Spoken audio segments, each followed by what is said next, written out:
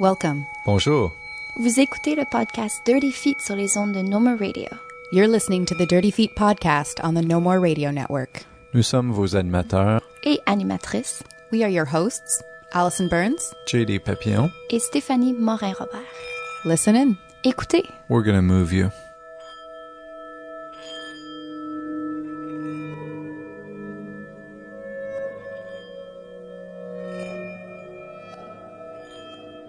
Bonjour tout le monde, bienvenue à un nouvel épisode de Dirty Feet. Donc avec nous aujourd'hui on reçoit la chorégraphe Kim San-Cho qui a présenté la pièce Black and Scholes 1973. J'espère bien l'avoir prononcé. C'était dans le cadre de Quartier Danse, le festival Quartier Danse qui était du 9 au 20 septembre 2015. Elle présentait dans le cadre du spectacle Hybridité et Émergence volet 1, donc une soirée partagée avec Cathy Bélanger et Sébastien Provencher. C'était présenté à la Maison Théâtre le 13 septembre. Malheureusement, on n'avait pas eu l'occasion de l'interviewer avant la présentation de la pièce. Mais on a décidé, puisque vous en avez déjà parlé dans un autre contexte, de la recevoir pour discuter un peu de son travail. Donc, Kim San, en fait, elle travaille pour le 303. Je vais te laisser te présenter, en fait. Donc, qu'est-ce que tu fais pour le 303, Kim San? Donc en fait moi c'est ma 3e année au studio 303, puis je suis directrice pour communication et l'administration. Et en plus de ça, en parallèle, tu travailles à la maîtrise à l'UQAM en danse, c'est ça? Oui, donc j'essaye de finir ma maîtrise en danse, fait que ouais. Et c'est à quel niveau? Est-ce que c'est recherche et création ou recherche? Non, je serai en recherche et puis je fais une recherche sur la théorie du chaos qui est comme liée à ce projet-là aussi, que j'ai présenté. En fait, ça me ramène... d'abord, on va parler de ton parcours, parce que tu as un parcours qui sort un petit peu des sentiers battus de plusieurs gens dans le milieu. Originellement, tu viens du milieu des finances. Donc, parle-nous un peu de tes études que tu avais fait auparavant et ce qui t'a amené vers la danse. En fait, moi j'ai fait un bac en commerce international et une maîtrise en finance. Puis après j'étais à Paris pendant un moment où j'ai travaillé en milieu corporatif, dans le conseil pour être plus précise. Puis dans le fond, en fait, j'ai toujours fait de la danse en parallèle et à l'époque, donc je devais avoir 23, 24, quelque chose comme ça. Je m'intéressais de plus en plus à la danse, puis notamment à l'histoire de la danse contemporaine. Et j'ai fait une licence de danse à l'université Paris 8. Ouais, donc c'est l'équivalent du bac. Et puis, comme en fait Paris 8 avait un échange avec l'UQAM, puis c'est comme ça que j'ai entendu parler de l'UQAM, puis du programme de la maîtrise qu'il y avait ici. Et du coup, je suis venue comme à l'âge de 25 ans, fait que ça fait 3 ans maintenant. Ça. Et de ces expériences-là en finance, en fait, cette pièce-là dont on parle aujourd'hui, Black and Scholes 1973, ça a été vraiment la genèse de ce projet-là. En fait, un certain moment, un certain apprentissage que tu avais fait dans le programme en finance qui a un peu amené à la création de cette pièce-là. Est-ce que tu pourrais nous parler un peu de ce qui t'a amené à créer cette pièce-là spécifiquement, s'il te plaît? En fait, quand j'ai fait pour mon mémoire en finance, en fait, je travaillais déjà sur les questions de prévision, de chaos, comme c'était déjà des sujets qui m'intéressaient beaucoup. Moi, j'aimais travailler avec beaucoup de données, puis comment tu structures tout ça, quel sens tu donnes à des informations. Et puis, en fait, assez naturellement, pour ma maîtrise en danse, je me suis intéressée au chaos, mais plus forcément dans le corps ou bien dans l'espace. La pièce Black and Scholes 1973, elle est très liée aussi au visuel. Comme dans le fond, il y a comme une animation qui défile en même temps que les danseurs bougent. Fait que en fait l'animation, pour moi, ça fonctionne comme une partition. Et puis j'ai perdu le fil de ce que je voulais dire. Donc, tu en fais ça avec la partition qui défile à l'écran. Ouais. Donc, au niveau de cette relation-là, en fait, que tu crées entre la partition à l'écran et la partition sur scène. Oui. Oui, alors oui, pardon. Ta question, c'était le rapport entre mes études en finance et cette pièce. Oui, donc en fait, dans la pièce Black and Shows, donc qui est en rapport du coup avec un visuel qui est quand même très présent. L'idée, en fait, pour moi, c'est la même. C'est vraiment comment tu construis une structure, comment cette structure-là peut exploser.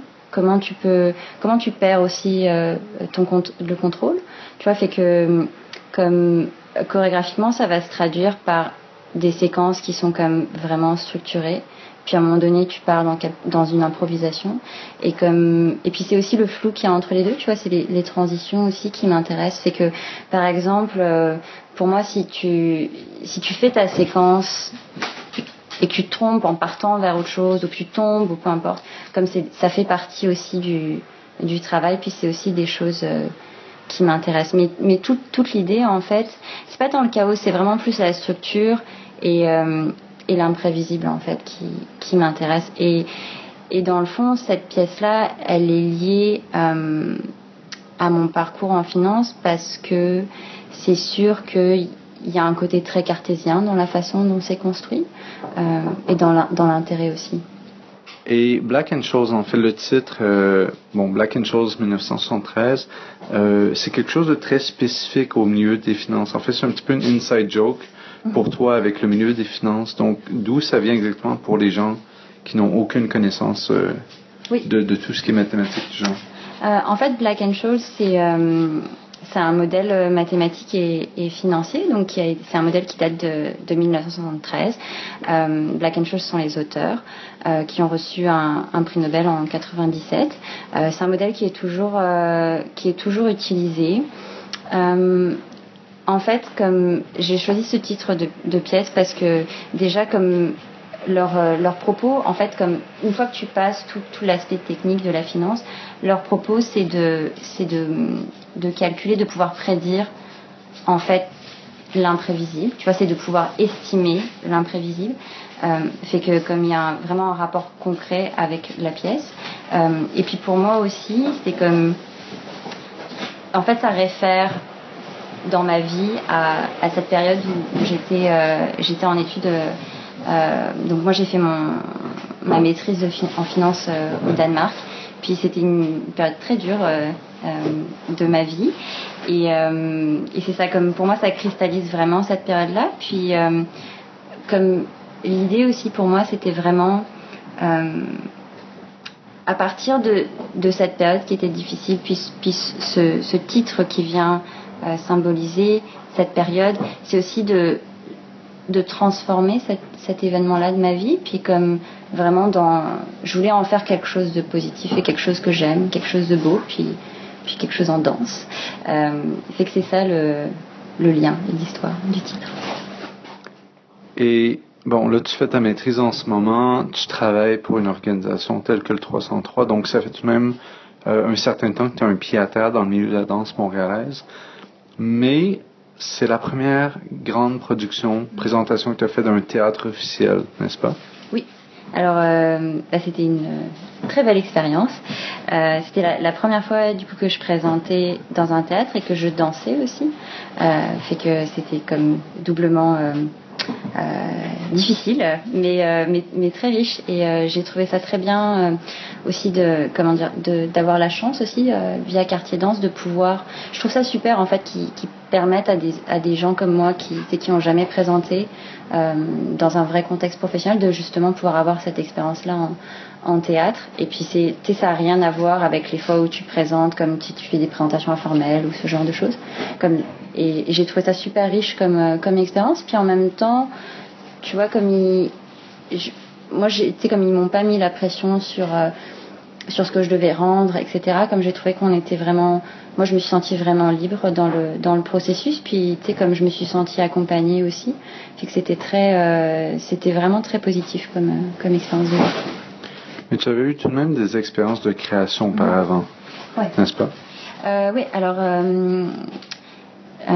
Oui, alors j'avais des expériences de création, mais dans le fond, en fait, la façon dont je fonctionne, c'est que c'est vraiment comme, je vais faire des petites présentations, je vais présenter un peu du travail en cours, etc. Je vais comme collaborer avec différents danseurs, je vais tester plusieurs affaires, mais en tête, j'ai toujours comme un seul et même projet. Fait que tout ce que j'ai fait l'année passée, en fait, était toujours lié à cette pièce. Comme j'ai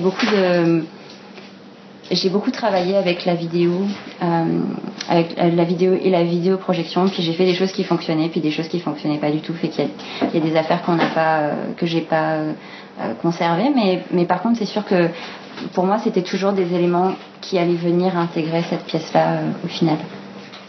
Et concernant cette vidéo-là, en fait, c'est quoi cette vidéo-là que tu présentais?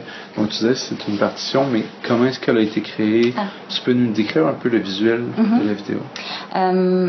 En fait, le visuel, c'est du dessin à la main que je fais moi-même. C'est à 90% noir et blanc, c'est des triangles, c'est comme ça. Et puis j'en fais des séries comme j'en ai je sais pas combien et en fait je les scanne et je les monte derrière en vidéo, mais elles sont très peu comme sur la fin du processus. Je suis toujours obligée de les retoucher pour les démultiplier parce qu'à la fin, comme je crois que j'en ai comme 1600, quelque chose comme ça, enfin c'est vraiment du gros travail, ça prend énormément de temps. Mais en fait, voilà, ce sont des dessins qui sont montés en animation. Et dedans, j'ai aussi intégré de la vidéo. Et c'est pour ça aussi que je suis soutenue par un vidéographe, puis j'ai une résidence avec Lemay et Prime qui fait de la vidéo. Donc il y a aussi il y a cet aspect-là aussi du visuel qui est très important pour moi, comme en tout cas, je viens d'une famille où il y a beaucoup d'artistes visuels, puis c'est comme quelque chose de très présent. Et c'est drôle parce que en fait, comme moi, je prends pas beaucoup de plaisir à travailler avec de la vidéoprojection parce que je trouve ça toujours très très contraignant techniquement. Mais par contre, je suis pas capable de faire quelque chose sans visuel. Comme le processus de mouvement fonctionne pas. Il faut qu'il y ait un élément visuel. Et est-ce que tu as commencé à travailler avec un peu plus au niveau des décors, des costumes, pour amener ce visuel-là hors de l'écran et un peu plus sur scène aussi? Alors, en fait, là, dans la version qu'on a présentée pour Quartier Danse dimanche, en fait, tu avais comme 2 sections. La première, c'est un solo qui est interprété par Raquel Lanzinet. Et la seconde section, là, on est 4 danseurs, puis là, tu as comme vraiment le gros visuel tout le long.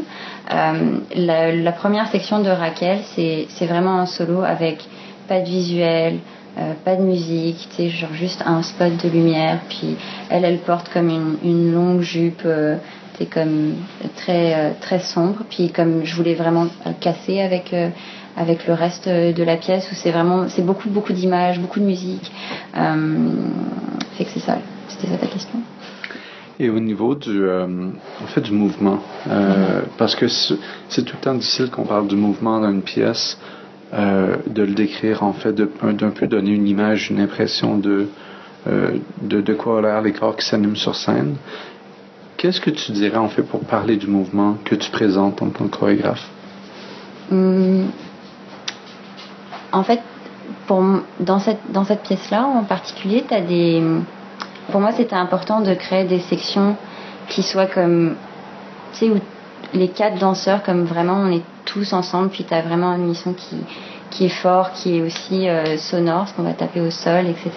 Puis comme, où vraiment, il y a comme une cohésion des corps, fait que on a créé comme des refrains, et ensuite, comme, moi, je suis vraiment obsédée par cette idée de structure, puis de réutiliser, d'avoir un rappel, comme de créer un mouvement, puis d'avoir un rappel plus tard du même mouvement, mais tu vois, comme dans un autre contexte. Fait que de la première section, tu as des mouvements qui sont repris dans la deuxième section et dans la vidéo.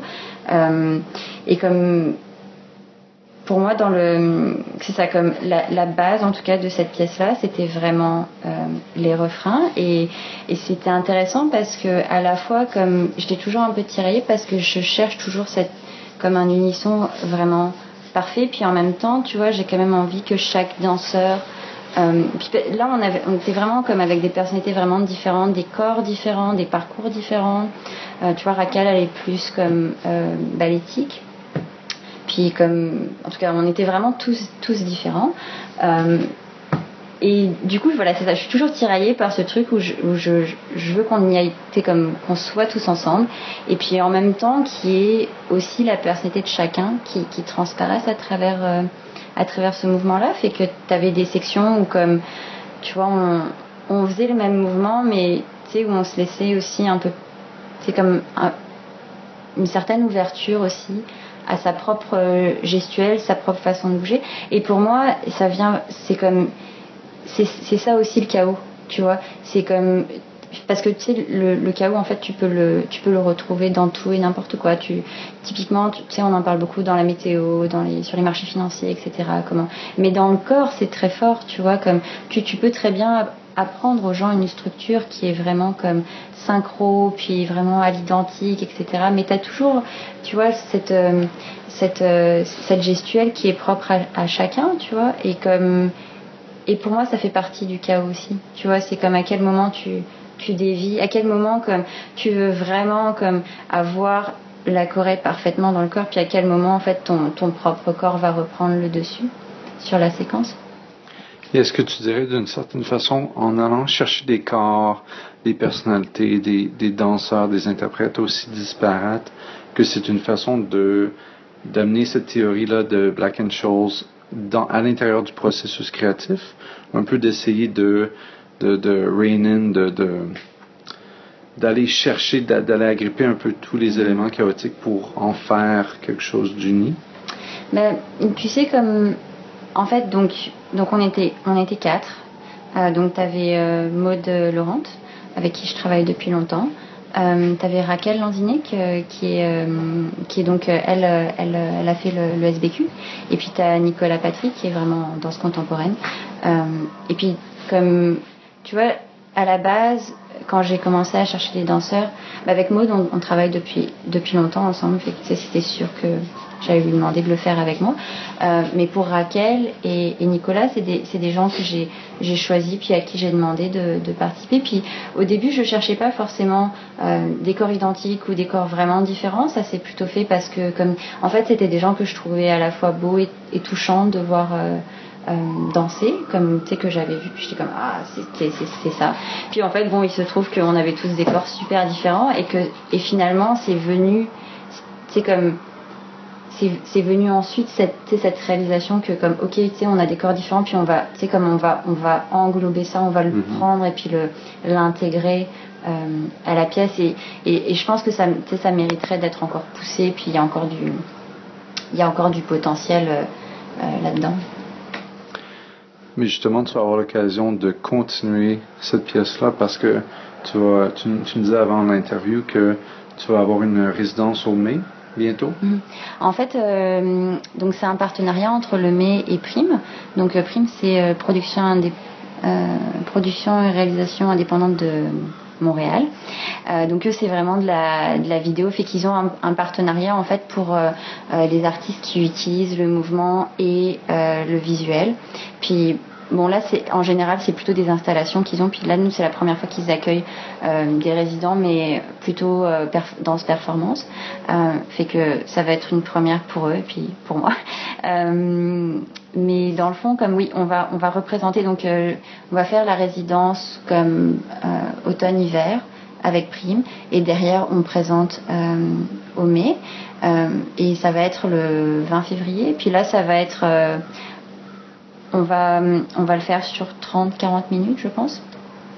Et puis, moi, je trouve ça super parce que comme pour moi, le mai, c'est vraiment un endroit où j'avais envie de pouvoir travailler.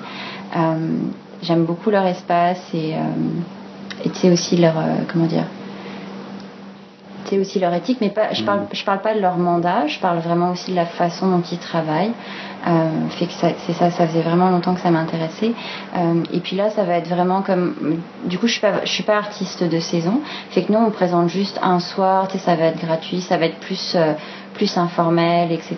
Puis, tu sais, il y a comme, tu sais, ils soutiennent beaucoup aussi ce projet-là parce que je trouve ça difficile comme. C'est pour moi, c'est vraiment mes premières fois de présenter dans des vraies salles. Et puis c'est ça, comme je pense qu'ils l'ont bien senti, puis c'est comme, en tout cas, je me sens vraiment soutenue, puis accompagnée, et aussi comme, tu sais, genre ils ont conscience de ça, puis tu vois, comme quand il y a des choses qui vont me stresser ou qui me font peur, bah tu sais, je leur dis, puis tu sais, j'ai pas vraiment de gêne. Donc ça, c'est super agréable. Et pour ce vidéo-là, en fait, est-ce que c'est toi qui l'as créé au complet? Est-ce que tu as des collaborateurs qui t'ont aidé avec l'aspect vidéo?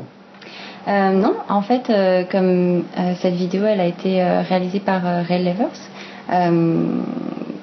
et en fait, on est parti, on voulait le faire. Je voulais que ça soit près de l'océan. Fait qu'on est parti. Puis comme, en fait, comme il y a une référence à l'océan dans cette pièce-là qui est vraiment.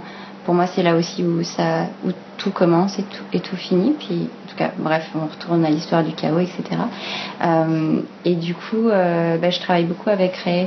Comme je trouve son esthétique très intéressante puis très très belle. Et je travaille aussi, pas pour ce projet-là, mais je travaille aussi beaucoup avec un autre artiste vidéo qui s'appelle Guillaume Vallée. C'est quelqu'un que j'aime beaucoup, j'aime beaucoup son travail. Puis comme j'espère vraiment qu'on va pouvoir continuer et puis concrétiser à chaque fois tous les plans où on se dit on va faire ça. En tout cas, c'est ça. Mais je trouve ça intéressant de rajouter aussi dans ces collaborations-là. Moi, je me sens vraiment à l'aise avec les gens en vidéo et en même temps, tu sais, c'est tellement différent comme métier. Tu vois, comme l'approche est tellement différente. Tu sais, comme en danse, là, on fait un one-shot, puis comme tu vois, comme le soir du spectacle, c'est comme tu donnes tout, puis c'est ce soir-là. Puis, alors que pour moi, la vidéo, c'est comme t'as beaucoup plus de temps pour faire des ajustements, etc. Mais par contre, ça reste comme, tu sais, c'est pas juste dans la mémoire des gens. Tu sais, il y a un support, puis comme une fois que c'est là, comme c'est là. Tu vois. Du coup, ces paramètres-là font que le travail est vraiment différent, mais je trouve ça vraiment intéressant. Puis c'est ça, et aussi c'est ça. Donc, pour rappeler à tout le monde, on parlait avec Kim Sancho, qui était chorégraphe pour la pièce Black and Shoal 1973, qui avait été présentée dans le cadre du festival Quartier Danse le 13 septembre 2015. Donc, Kim San également, que vous allez voir si vous passez par Studio 303, parce que tu es là pas mal chaque jour de la semaine. Donc, Kim San, merci beaucoup d'être venu avec nous aujourd'hui. Donc, avant qu'on se quitte, Kim San, est-ce que tu avais un mot de la fin? Oui. Alors, je voulais remercier déjà les interprètes, donc Maud Laurent, Raquel Lanzini, Nicolas Patry. Puis je travaille avec d'autres interprètes avant, qui n'étaient pas là pour Quartier Danse, qui étaient Vincent Nicolas Provencher et Tiffany Boffa. Puis on a eu aussi beaucoup d'aide, notamment pour Regard extérieur, donc de Myriam Genestier. Il y a Thierry Huard qui est venu nous voir, puis Lynn Snelling aussi qui m'a donné beaucoup de retours. Et puis c'est ça. Merci beaucoup, Kim San. Merci.